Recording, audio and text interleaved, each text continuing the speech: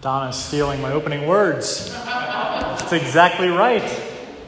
You and I have the opportunity to worship in a place like this morning because of that text that she just read. Acts 10 and 11. The church is not just for the Jewish people, not just for the nation of Israel any longer. At this point in the text, going forward, the gospel in the book of Acts and the rest of the Bible is for all people. And it expands exponentially around the Mediterranean Empire. And for the next 2,000 years of history, up until today, the church continues to expand. And God is continually on the move around the world today. And that's why we pray for the world in such an intentional way. And pray for people like the Uzbeks. Pray for nations like Italy and Japan. Because the gospel is for all people. God has made a way for every single person. So thank you, Donna, for taking the opening comment, because that's exactly where I was going. If you've been with us for the last several months, we've been going through the book of Acts. We were away from that last week because we had a beautiful joint service together with our brothers and sisters in the Spanish-speaking congregation, Iglesia de Dios. But that was actually right in line with what we've been learning, right? Is that the gospel is for all people. Every tribe, language, tongue, and nation. And so, but this week we're jumping back into Acts, looking at Acts 10 and then into chapter 11. As you know, we're kind of going briskly through the book of Acts, chapter by chapter. And this morning, the theme of the lesson this morning is how the church is uncommon. So in the English Standard Version, which I was preparing in this week, the ESV, the way that it was described was God saying, don't call something common that I have made beautiful, that I've made pure and clean. Your version may say something like, don't call something unclean what I have made clean. But the idea here is that the church is uncommon. When you're talking about something common, for a Jewish person, they were thinking a commoner is a Gentile, is someone who's outside of the religious or purity bounds of the church or of the religious order. And so they say that's just a common person. But God says don't call the Gentiles common or unclean anymore, because what I'm about to do is bring in a whole new understanding of what it means to be saved. And it's not just through the nation of Israel any longer, but it's through the gospel made known to all people. So a couple of weeks, you may already be, if you were here a couple of weeks ago, this may be ringing some bells, because we've been using terminology like common or community. Even a couple of weeks ago, I preached a sermon several weeks ago from Acts 2, 42 to 47, talking about the common nature of the church, how the church has all things in common. And the early church showed us just this beautiful example of being generous, of sharing things, of coming together. And we talked about how the church is common. But maybe you'll remember this. From that sermon, one of my points was the church is common in the sense of there's a community that you come together and you're one. But it's also uncommon. And the reason for that is that unity or togetherness or having all things in common is very uncommon in the world. And we see that very clearly in our world today. Unity is a tricky thing to get. So the church does common things like reading or praying or singing. You can read, pray, or sing in a lot of contexts. So that's a very common thing.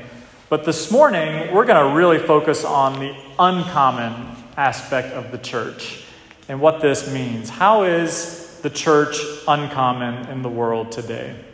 What is it that is intrinsically different about this common group of people known as the church? And so today we're looking at the one dramatic, history-altering moment in church history, but also in human history, when the whole thing changed in a clear, defining moment of it's not just about this group anymore, but now it's about everybody.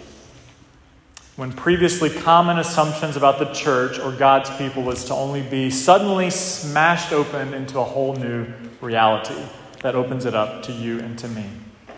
So what I'm going to be asking you to look for in the weeks ahead as we go into future parts in the book of Acts is, we've talked about God on the move, which we've been looking for moments of that in the book of Acts. But now I'm going to ask you to look going forward for when God is on the move, what is happening that is uncommon from now on. So as we look today, but also in future chapters in Acts, look for uncommon things that you don't really see anywhere else. So I was thinking today, or this week as I was preparing, what's a good example of that, of seeing things that are uncommon? I think it happens to us when you're just walking around in everyday life. Sometimes things catch your eye that are uncommon, just things that maybe are out of place that you're like, that usually isn't supposed to be there, but it caught my attention because it's uncommon. And I was trying to think of a good example, and I think the best one I could come up with was when I first moved to New England. I moved to New England at the end of January 2011. And you may think I'm going one direction with this, but I'm going another direction. At the end of January, I moved to New England, and you know what I found uncommon? People still had Christmas decorations up outside of their houses. A lot of people still had wreaths on their doors. A lot of people still had lights on the outside of their homes. A lot of people still had Christmas trees up inside their homes. I could see it as I drove by in the windows. And that was not something I ever saw down south, where I grew up in North Carolina. But in New England, people keep Christmas decorations up a little bit longer. And that was uncommon to me. And I began to realize that probably the reason people do it is the winter is long. It's dark. It's snowy. And people like the feeling of lights and festivity. Let's just keep them up a little bit longer, just to show some hope for our world. So in similar ways, how is the church uncommon? I'm going to give you a couple of ways this morning as we go through this giant text in Acts 10 and 11. The first thing I want to point out is that the church sees the world or sees things with uncommon vision. Uncommon vision. One thing that you'll see throughout this passage, which Donna read one part of it, but the reason that was a good portion to read is because in Acts 10 and 11, that story that she read is actually recounted 3 times. And scholars like to say they repeat it 3 times so that you can see how important it is. They repeat it so that you don't miss it. And one thing you see in each of those 3 retellings of the story is vision. God gives a vision to Peter, and he gives a vision to this man named Cornelius. So at the beginning of Acts chapter 10, you'll see that there's a man in Caesarea who is named Cornelius, and he was a centurion of what was known as the Italian cohort, meaning that he was the leader of a portion of the Roman army. So Cornelius was a Gentile. It said he was a God-fearer. It says that he prayed to God. So he had probably had some interaction with Jewish people. He may have even been involved in a Jewish synagogue. So he had some of the prerequisites to coming to faith, but he was a Gentile. And at that time, there was a giant barrier between what he could do and what a Jewish person could do. And you'll see that as the story goes on. But God opens eyes. God opens the eyes of his church so that they can see things and then do something with it. And so I want to open our eyes to something that I found unique this morning from this passage that's a little sneaky, right from the very beginning. You'll see here that it says he was in Caesarea. But what's really important that I want to point out that I just haven't really heard taught on a whole lot is where Peter is. So if you go back into chapter 9, a few verses, we didn't preach on this. We skipped over this just because there's a lot to do. But in verse 43, it says, "And Peter stayed in Joppa for many days with one Simon the tanner." So Peter is about 30 miles away from Cornelius. Cornelius is in Caesarea. Peter's in the small town, the seaside village of Joppa. And he's there resting with his friend. I kind of get this picture of him just relaxing by the beach. He's in this seaside waterfront village. He's resting because he's just done these 2 amazing miracles. He's just raised a woman from the dead. That's what that passage is about. You should go read it in Acts chapter 9.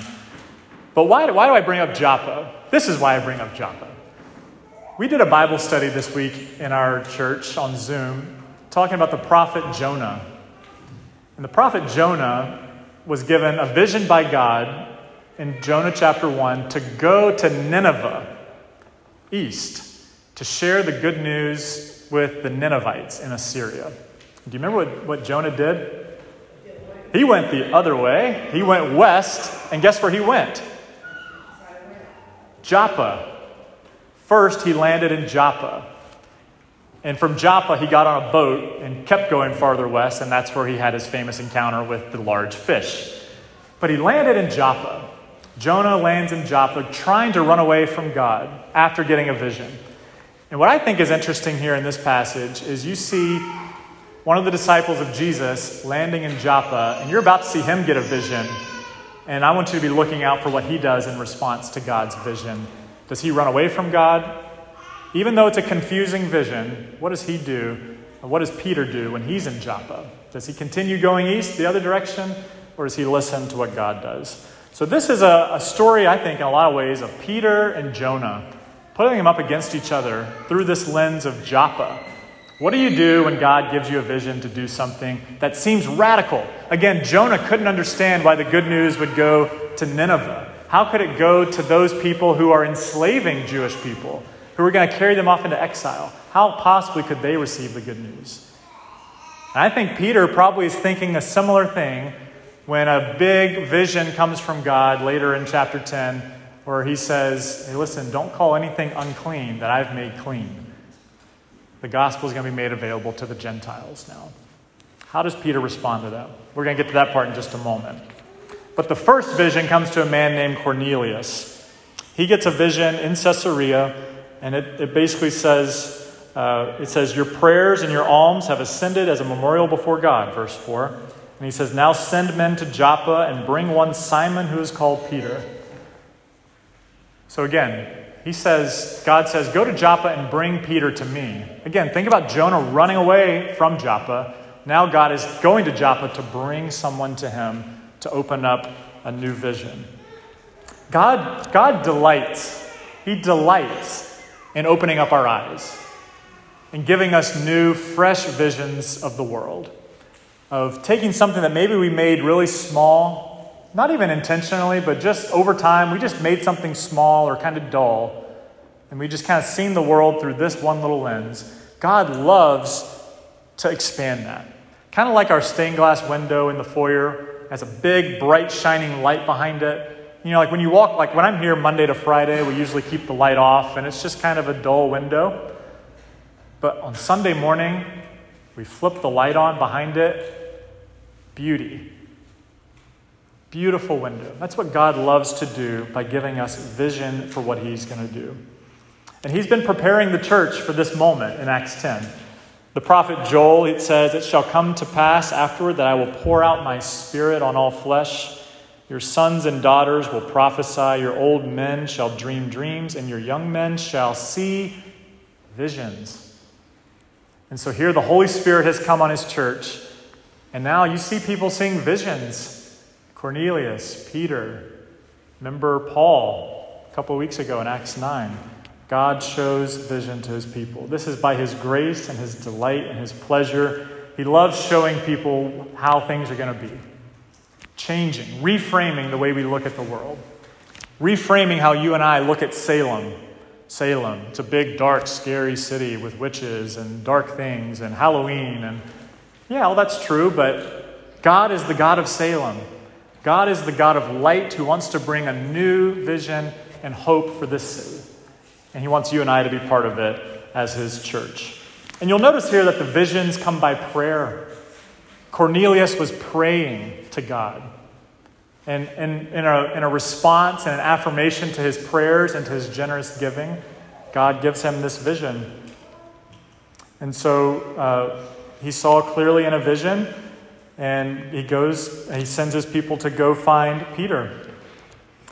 And then beginning in verse 9, again, you see the second vision. So Cornelius has a vision, and now you see Peter has his vision, which Donna read, the third version of it. Peter here is given the first version of it in verse 9, so verses 9 to 16. And how does Peter's vision come to? By praying. It says he goes up to the flat roof. He's on top of the flat roof and he's praying. And what I think is good too, it's 11:25 today on a Sunday morning, which means my body clock tells me I'm about 30 minutes away from lunch. And my belly's getting a little hungry. And we're going to have some snacks after the service here in just a minute. But I'm getting a little hungry. It says here that Peter was a little hungry. It says that they were preparing the food for them in the next house over.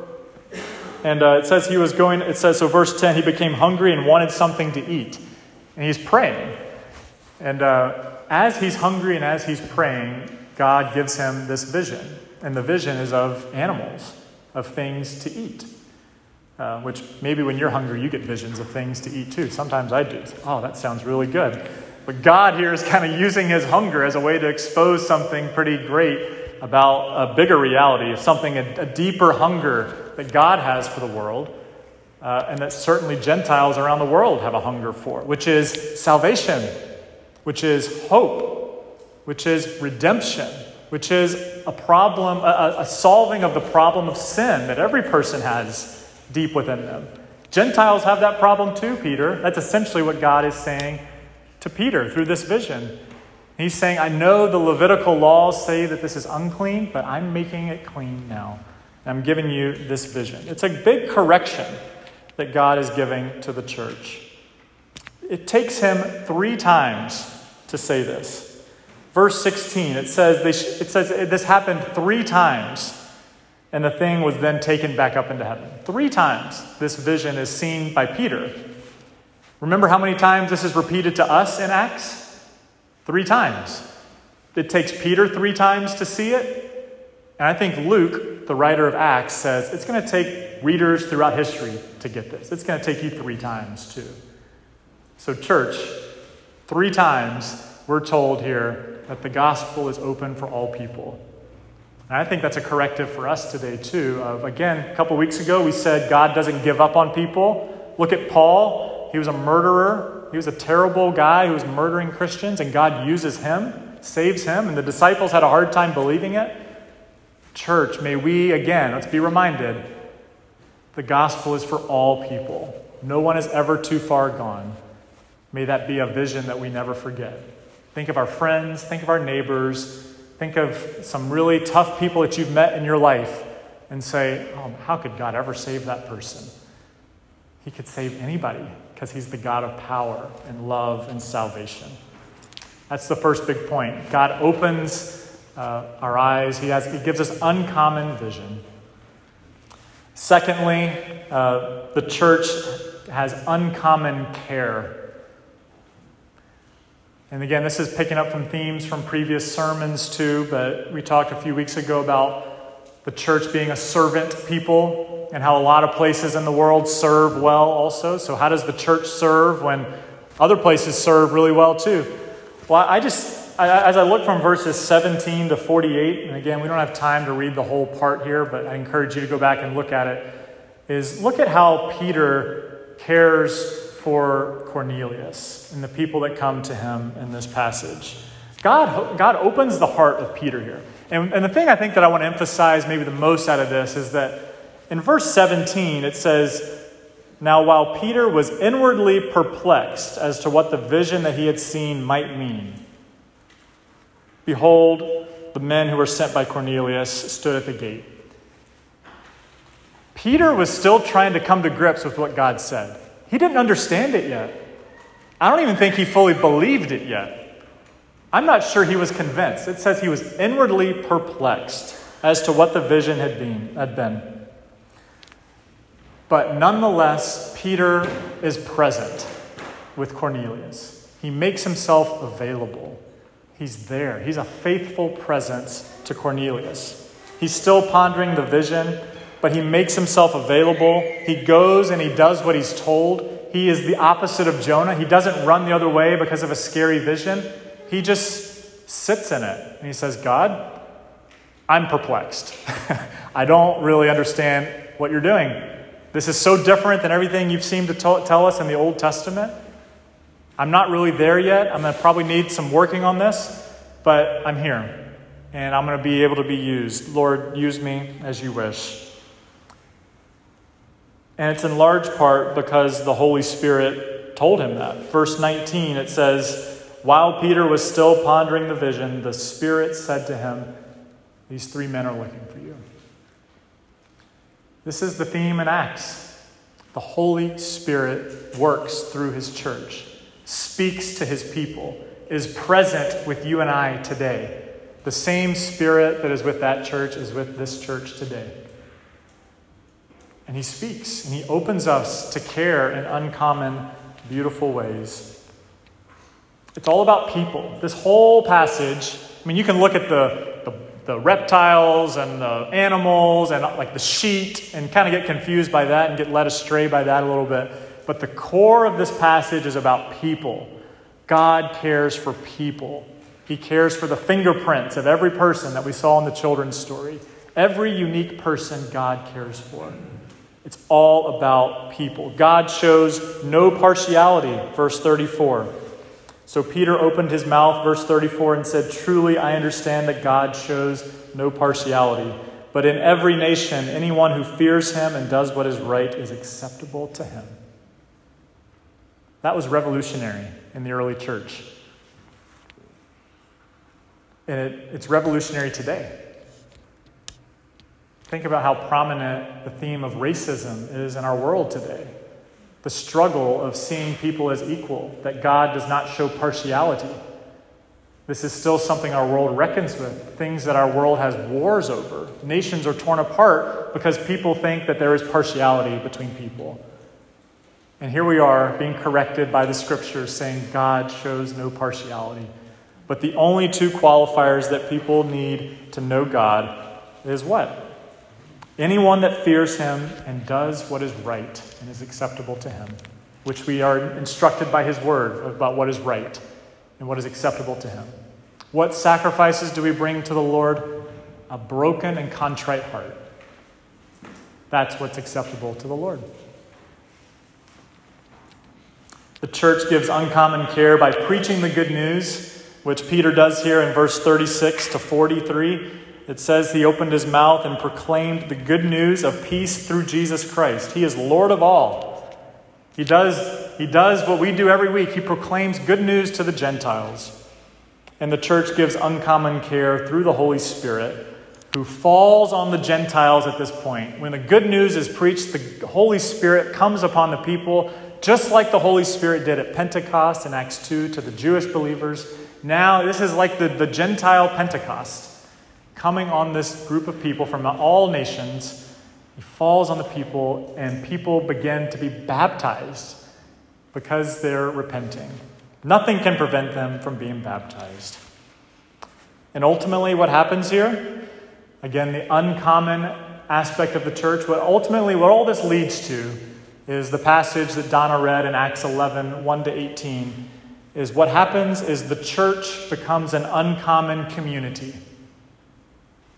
Really, for the first time in human history, a religion is relevant and made available to the whole world all at once, unmistakably, because God is the God of the universe. He's the creator God of the ends of the earth. He's the beginning and the end. He created all people. His Holy Spirit is made available to all people. When Jesus died on the cross, he did it to open a way to salvation for every man and woman and child. Salvation is in his name, and it's now made available to all people. It's always been the case, but God here is providing a major correction to God's people by clarifying and saying, listen, I made Israel a light to the nations so that the world could come to know me. And in large part, they didn't make that happen. So now God's just saying, let me make it unmistakably clear. When Jesus died on the cross, he did it so that all people could be saved. I want my church to be a people from every tribe, tongue, and nation. And so when you come to places like Revelation 5 and 7, you read about every tribe, language, people, and nation falling before the Lamb of God and saying, honor and glory and power and dominion be to your name. because salvation comes from you. Your blood has ransomed us as a people. That's the future we get to look forward to. And that's why when you turn on the opening ceremony of the Olympic Games on Friday night, you see a glimpse of what the new heavens and the new earth will look like. Just a tiny glimpse of culture and language and beauty that with Jesus at the center of it is what all of human history is marching towards. And it's a beautiful thought. It's a beautiful picture. And that's why the Olympics grab us in a place in our heart every 4 or 5 years this time, because we get to see something that you really don't get to see very much, which is the world together. And that is God's plan for the world. Matthew 24 says, the gospel of the kingdom will be proclaimed throughout the whole world as a testimony to all nations, and then the end will come. And this, friends, is why we pray for the world. This is why we pray for the unreached. Because that day is close. That day is coming. We have access to the world unlike ever before. And so as we read Acts 10 and 11 as a small church here in a small city in North America, may we be reminded that we are part of a global tapestry that has an end date of when all nations, tribes, and tongues will be before God in heaven. Let me just close with a final illustration here. The NBA Finals concluded last week. Sorry, this is a basketball story. I'm a basketball fan. The finals this year were between the Milwaukee Bucks and the Phoenix Suns. And both teams have not won a championship. The Phoenix Suns had never won a championship. The Milwaukee Bucks hadn't won one for 50 years.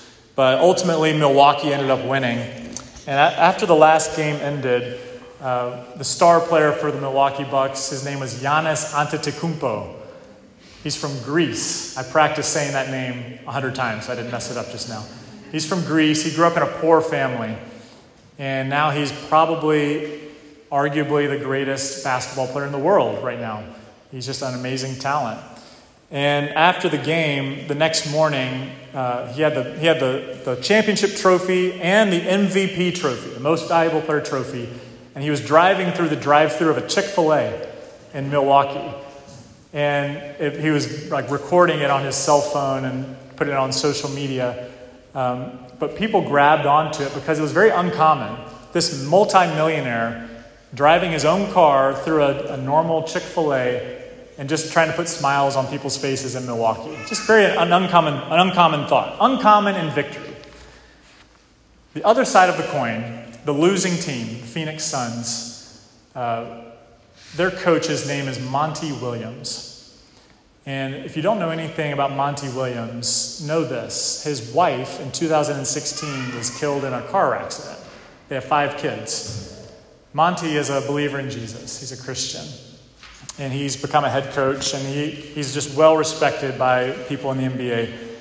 But after the final buzzer sounded of the last game where they lost, Giannis Antetokounmpo came to Monty Williams and invited Monty Williams, the coach of the losing team, to come to the locker room of the winning team because Monty Williams wanted to say something to the victors. And he went into the locker room and he said, "Congratulations. Well done. Good series. You've made me a better coach. You've made us a better team. Congratulations on winning the championship." And he walks out. Uncommon in defeat. He's taken some criticism for that in the media this week.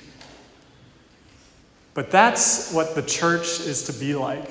Uncommon in the world, relentlessly unified, showing the world a different picture of what humanity is like. And that's what God is showing Peter and Cornelius in this beautiful story in Acts 10 and 11.